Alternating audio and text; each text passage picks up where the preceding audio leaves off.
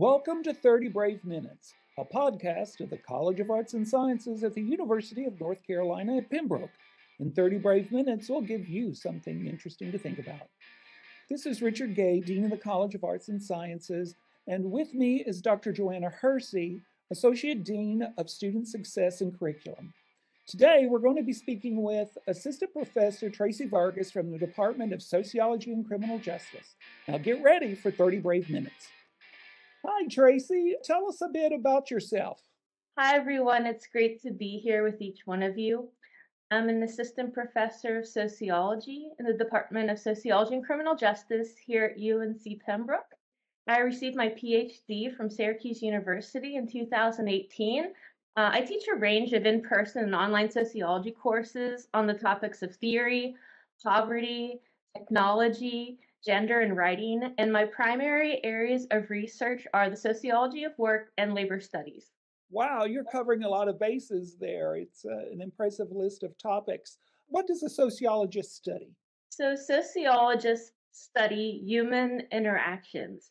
It's actually the study of social groups, which sounds like a broad definition, which means you can really study anything of interest to you as long as it's focused on social groups interacting.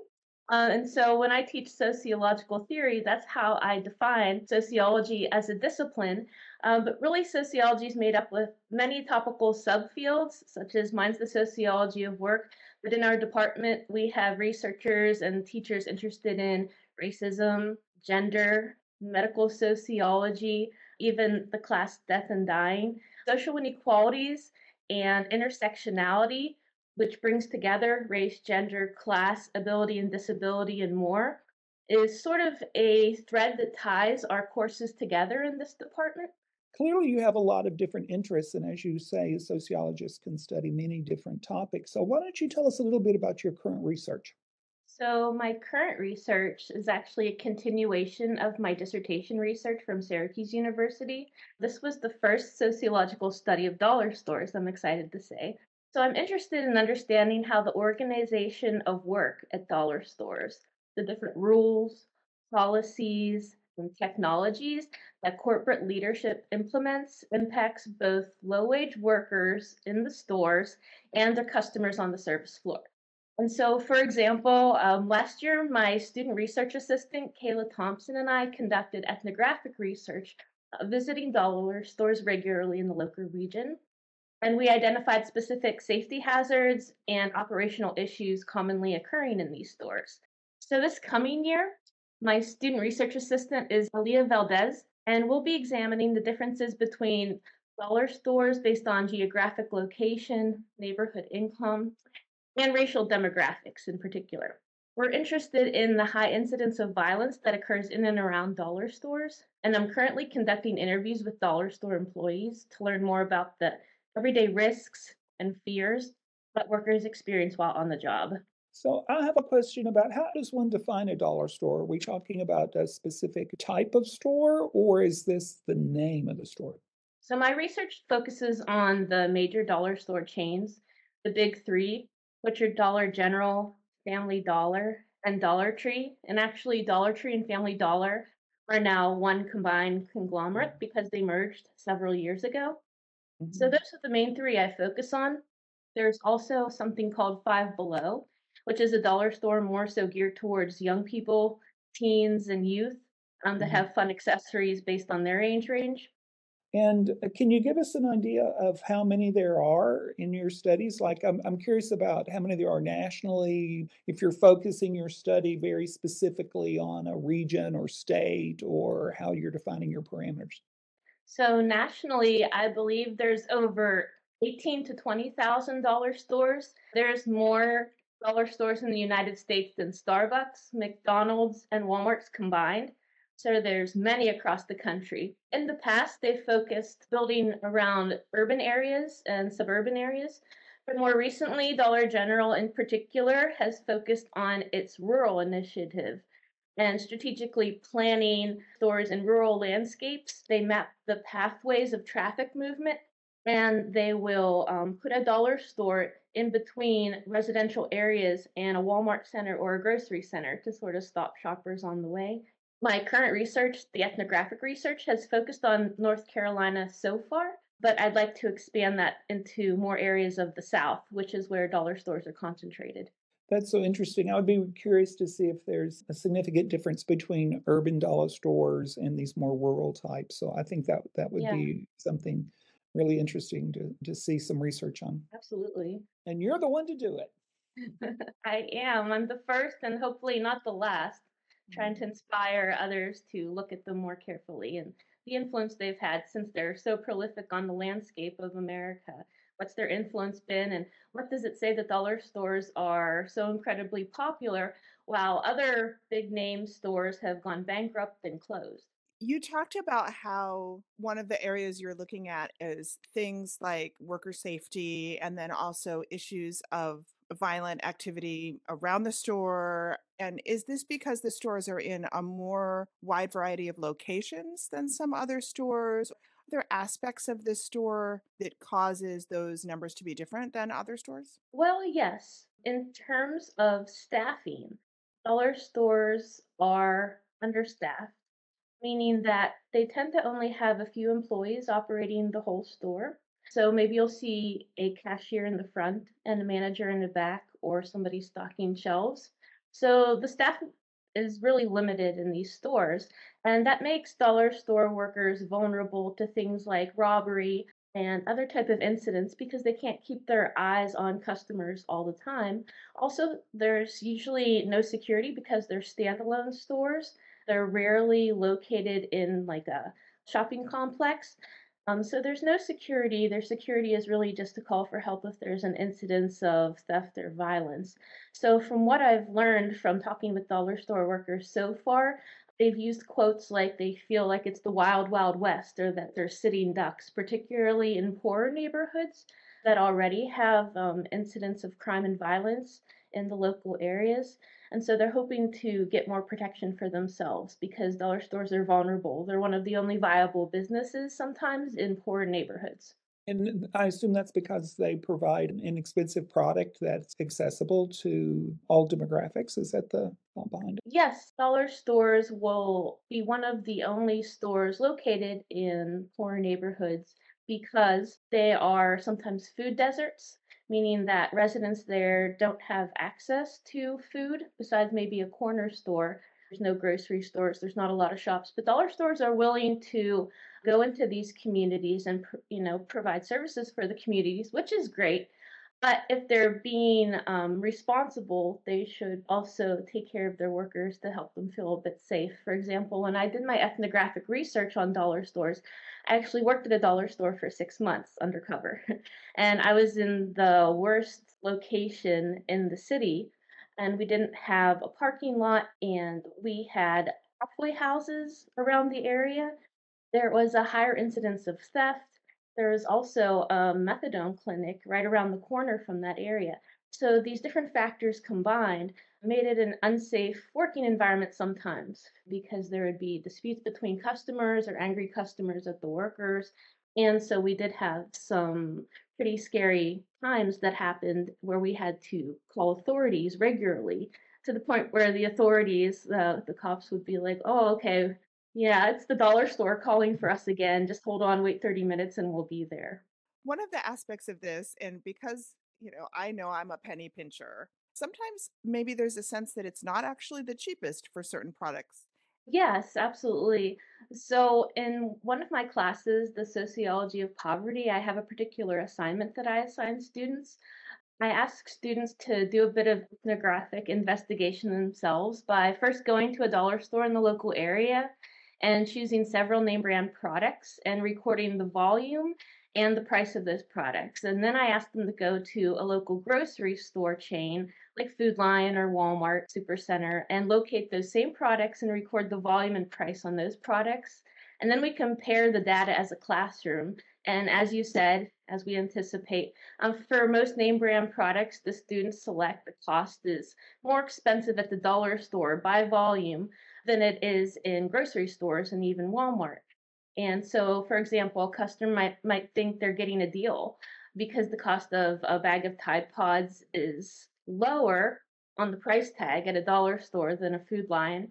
But when you actually look at the volume by weight, it's actually more expensive because you're getting less product for more money. So that's an important thing to learn about dollar stores. I've had students say that really stuck with them, that experiential learning about the price differences and how you might think you're getting a deal, you're actually paying more money for less product. Tracy, can you tell us how you became interested in this topic? It's interesting that you're one of the few people to study this. How did you come to this topic? Sure. I have a story about that. My mother, Barbara Peterchak, she was a low wage retail service worker when I was a child growing up. And she would come home and tell me her stories about her day, her work stories. Some were, wild stories about unfair experiences she had on the job with customers, management. And she also kept a notebook that she would write down this information about each workday so that she kind of had her own evidence if she was ever asked questions by her bosses. And her collection of stories really had a lasting impact on me and inspired me. I didn't understand, of course, why my mom's job experience couldn't be better because I thought she was such a nice person and worked so hard. So once I got to college as a first generation college student at Syracuse University in the PhD program, I had a wonderful mentor named Gretchen Purser. And Gretchen helped me realize that my working class roots were actually a strength for my ethnographic research and that I didn't have to hide my identity as a first generation college student. And so she helped me decide to design an ethnographic research project on low wage retail work. And I selected dollar stores as my field site because I noticed they were spreading so rapidly across the US landscape. But most of the literature was preoccupied with larger stores, especially Walmart and fast food chains like McDonald's. And so I'm really happy that I selected dollar stores as my field site because they've continued to thrive and expand and multiply since I made that decision back in 2014.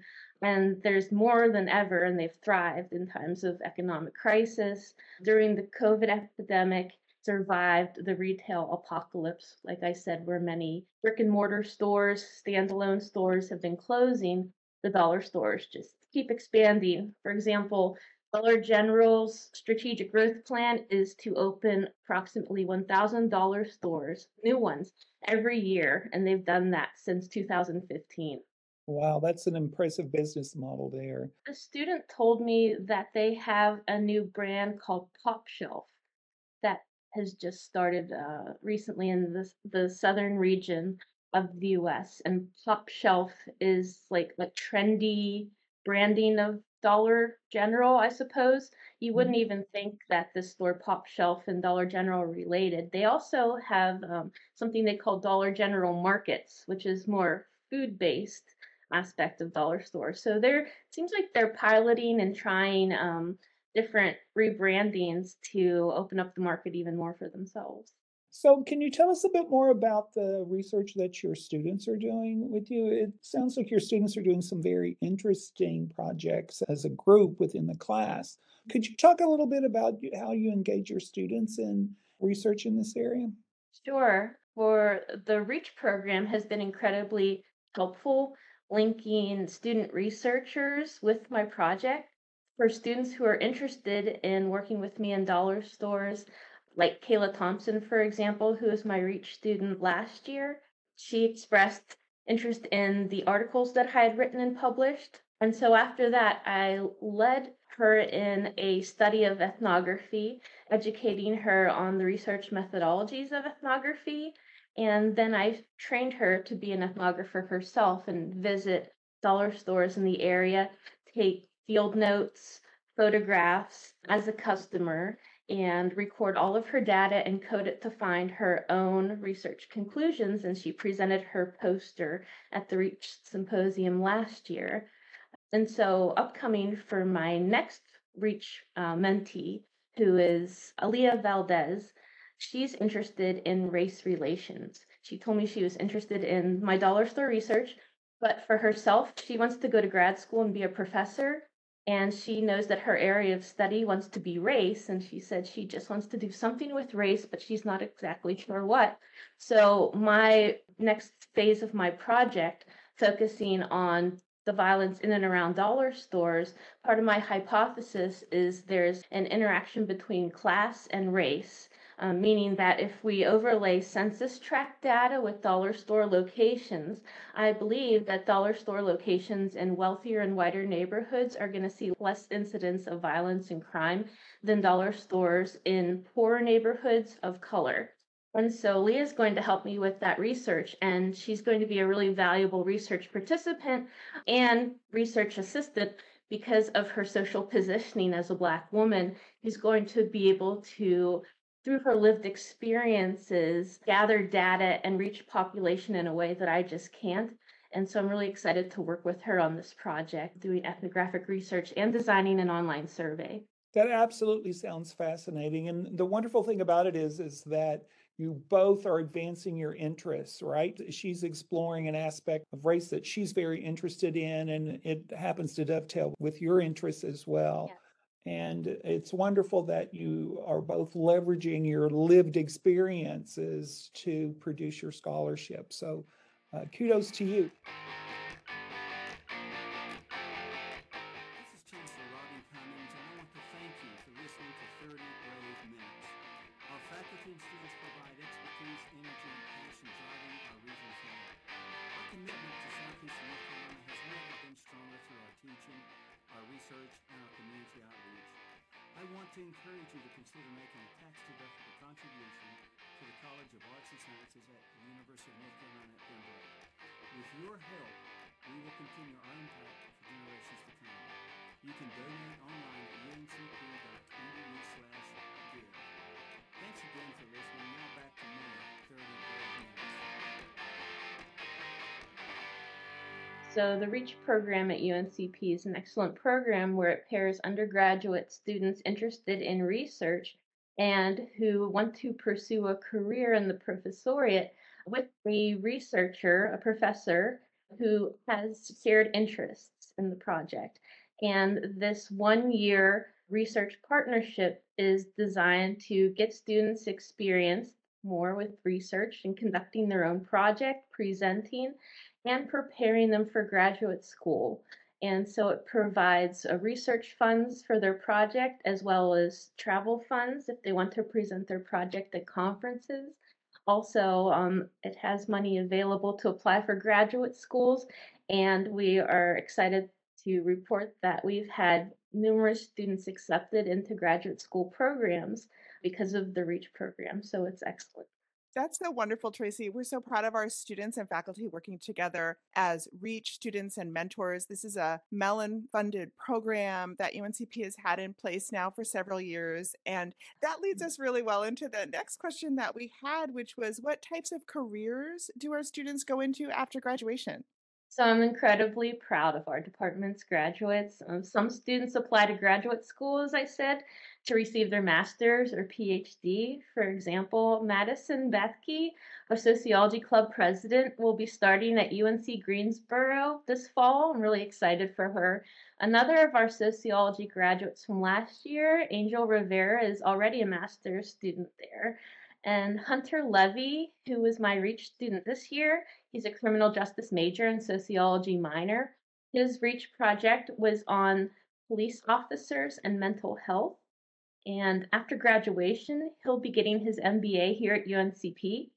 Kayla, my REACH student from last year, who I mentored, will be getting her MSW here at UNCP as well. And students, after completing an internship is a great way to connect themselves in their field of interest and get hands on experience. For example, our criminal justice major, Shante McKinley, completed a North Carolina Department of Public Safety internship, and she was able to get a paid position there. And our criminal justice students, they're really competitive candidates on the job market because of this hands on experience.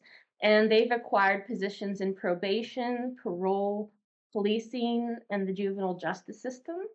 We also have many non traditional students who are enrolled in our fully online sociology bachelor's degree program, which is really exciting. And many of these students already have families and full time employment, but they're seeking more advanced opportunities, management positions, or promotions in their field, which is often the human services.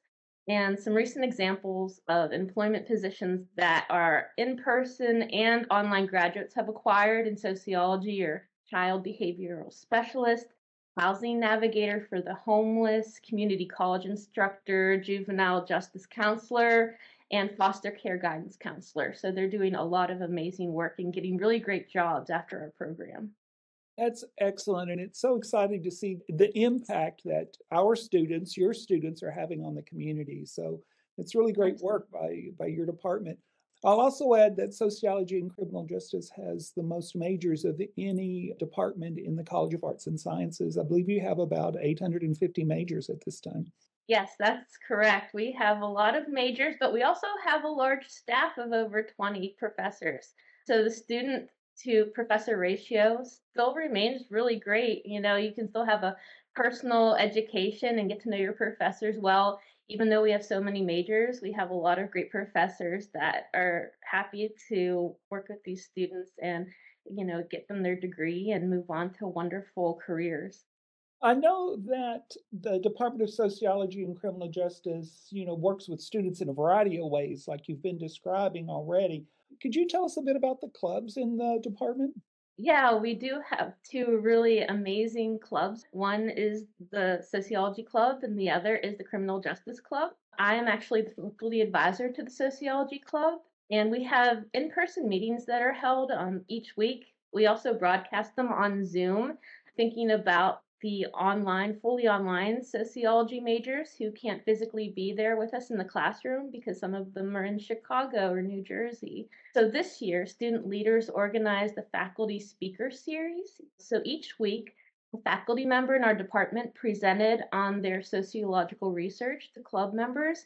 And then after each faculty presentation, students could ask questions to the professor and engage in a more casual, open dialogue about the research topic. And the Criminal Justice Club faculty advisor is Jesse McQueen, and he's organized some really engaging, exciting club meetings and events this year. Students have benefited from hearing law enforcement officers discuss their work experiences and share about information about local crime. They're also learning skills. And they did demonstrations like how to dust for fingerprints and even an off campus firearms simulator. So you can follow both of our department's clubs on Instagram, and I think there's going to be some really exciting things to come for next year. I want to join. It sounds like so much fun. As you were talking about the faculty sharing their research interests, I was thinking that I would really enjoy participating in that sometime just to learn more about the variety of things that our faculty are doing. Yeah, it's a great low stakes way for any student across campus interested in criminal justice or sociology to see what this department is all about without the formal structure of a class or being pressured in terms of grading. They can just sort of come, listen to different speakers, talk with other students interested in sociology or criminal justice, and we even have treats sometimes like pizza and donuts. So come for the free food, if nothing else. That's excellent, Tracy. I really admire your enthusiasm for your work with the students. We're recording this in late April, and I believe you're about to go to a conference about data and the gathering of data related to employment. And so this episode is going to air after you go to this conference. But could you tell us about the conference and what your role will be? Yes, so I was really honored to be an invited speaker to this conference. It's the California Labor Lab Conference. It's their second annual virtual conference at UC Berkeley.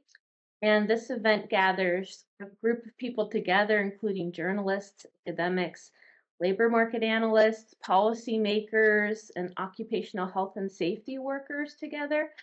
Each invited presenter will share their expertise on the use of technologies in the workplace and how technologies are used and what for and what the impacts are on workers and their firms.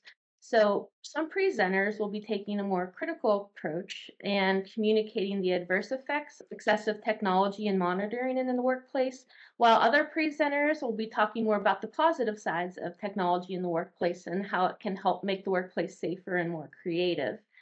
And so my own research on dollar stores is more so on the critical side.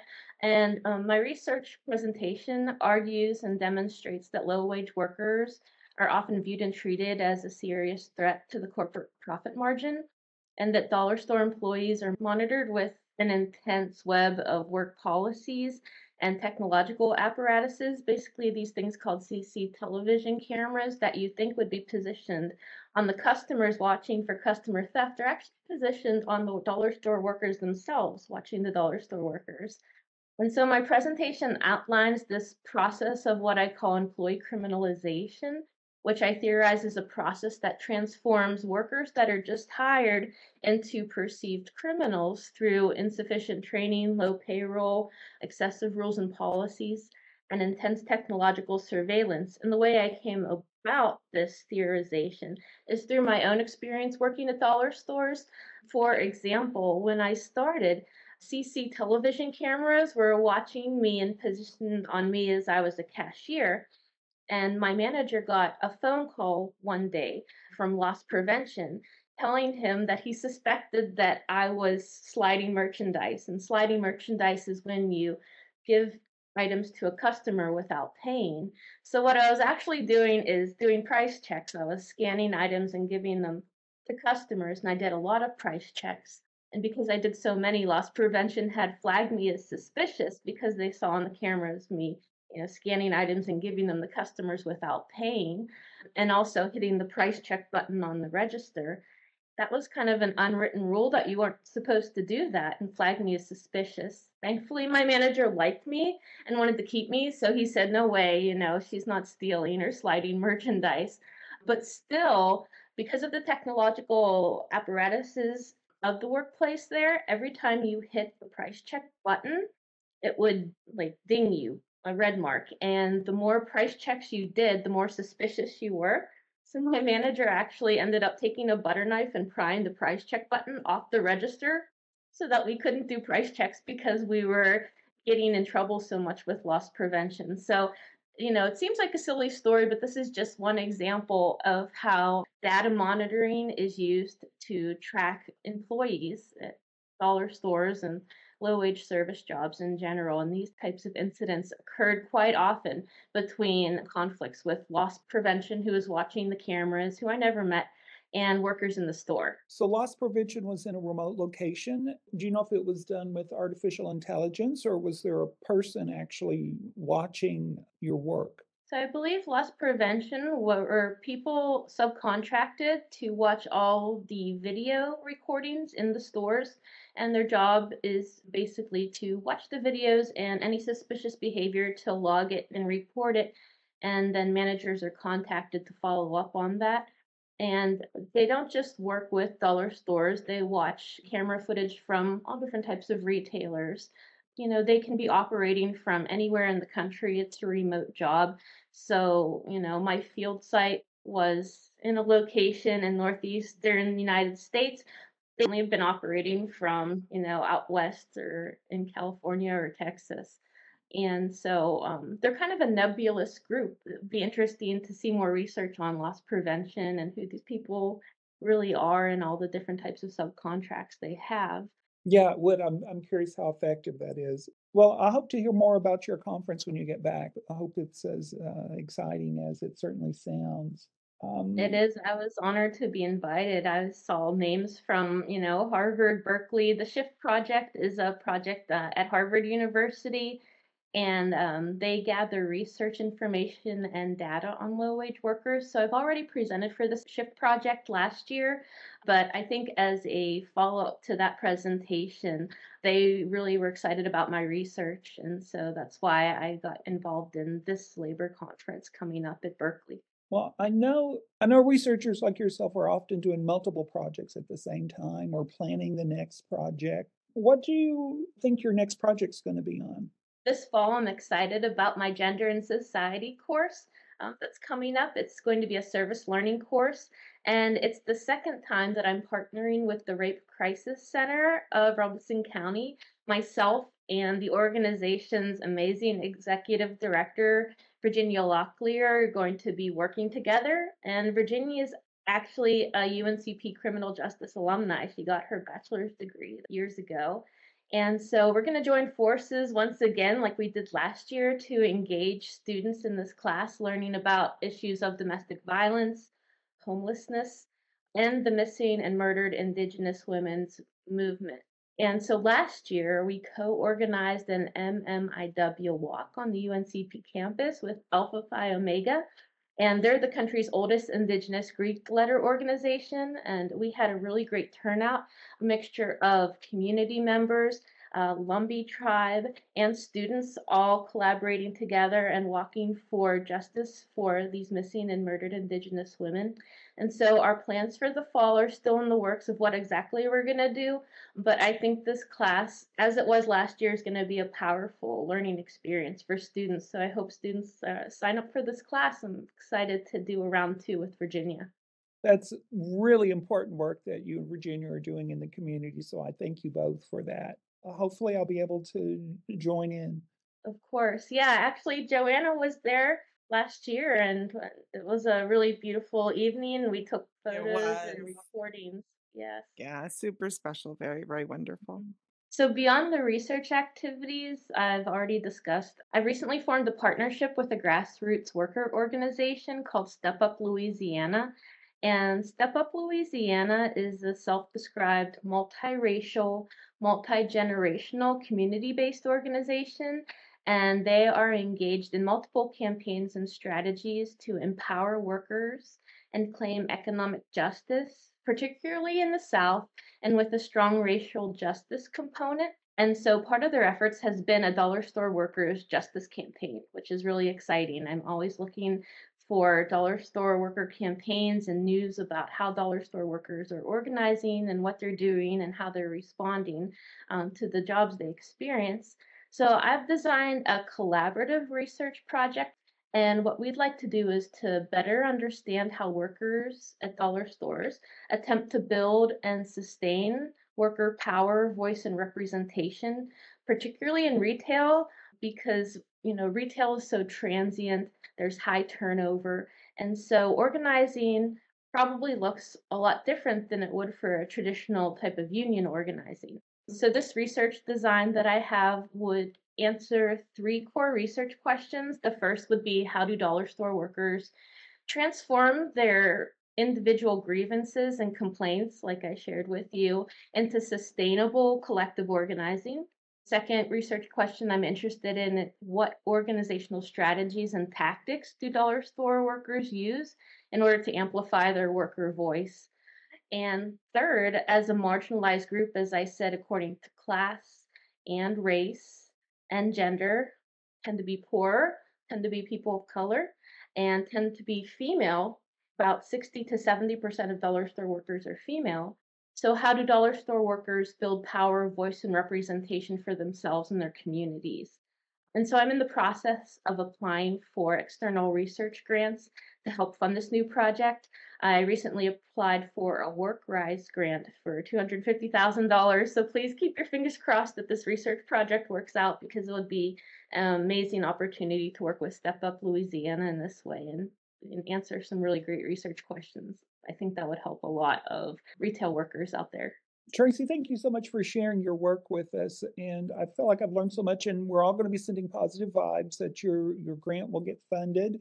And Thank you. if it doesn't, then I'm sure you'll be applying again. And I can see a real passion that you have for your topic and also for working with your students as well. So I really appreciate you sharing both of those passions with us today. And I can't wait to learn more about what you discover about your work on dollar stores. Thank you so much, Richard and Joanna, for having me as a guest here. It's really exciting to share information about the Sociology and Criminal Justice Department, our wonderful students and professors who are so passionate about the work that they do. This podcast was edited by Joanna Hersey and transcribed by Serena Maynor, and our theme music was created by UNCP Music Department alum Riley Morton. This content is copyrighted by the University of North Carolina at Pembroke and the College of Arts and Sciences. It is to be used for educational and non-commercial purposes only and is not to be changed, altered, or used in any commercial endeavor without the express written permission of authorized representatives of UNCP. The views and opinions expressed by the individuals during the course of these discussions are their own and do not necessarily represent the views, opinions, and positions of UNCP or any of its subsidiary programs, schools, departments, or divisions. While reasonable efforts have been made to ensure that information discussed is current and accurate at the time of release, neither UNCP nor any individual presenting material makes any warranty that the information presented in the original recording has remained accurate due to advances in research, technology, or industry standards. Thanks for listening, and go Braves!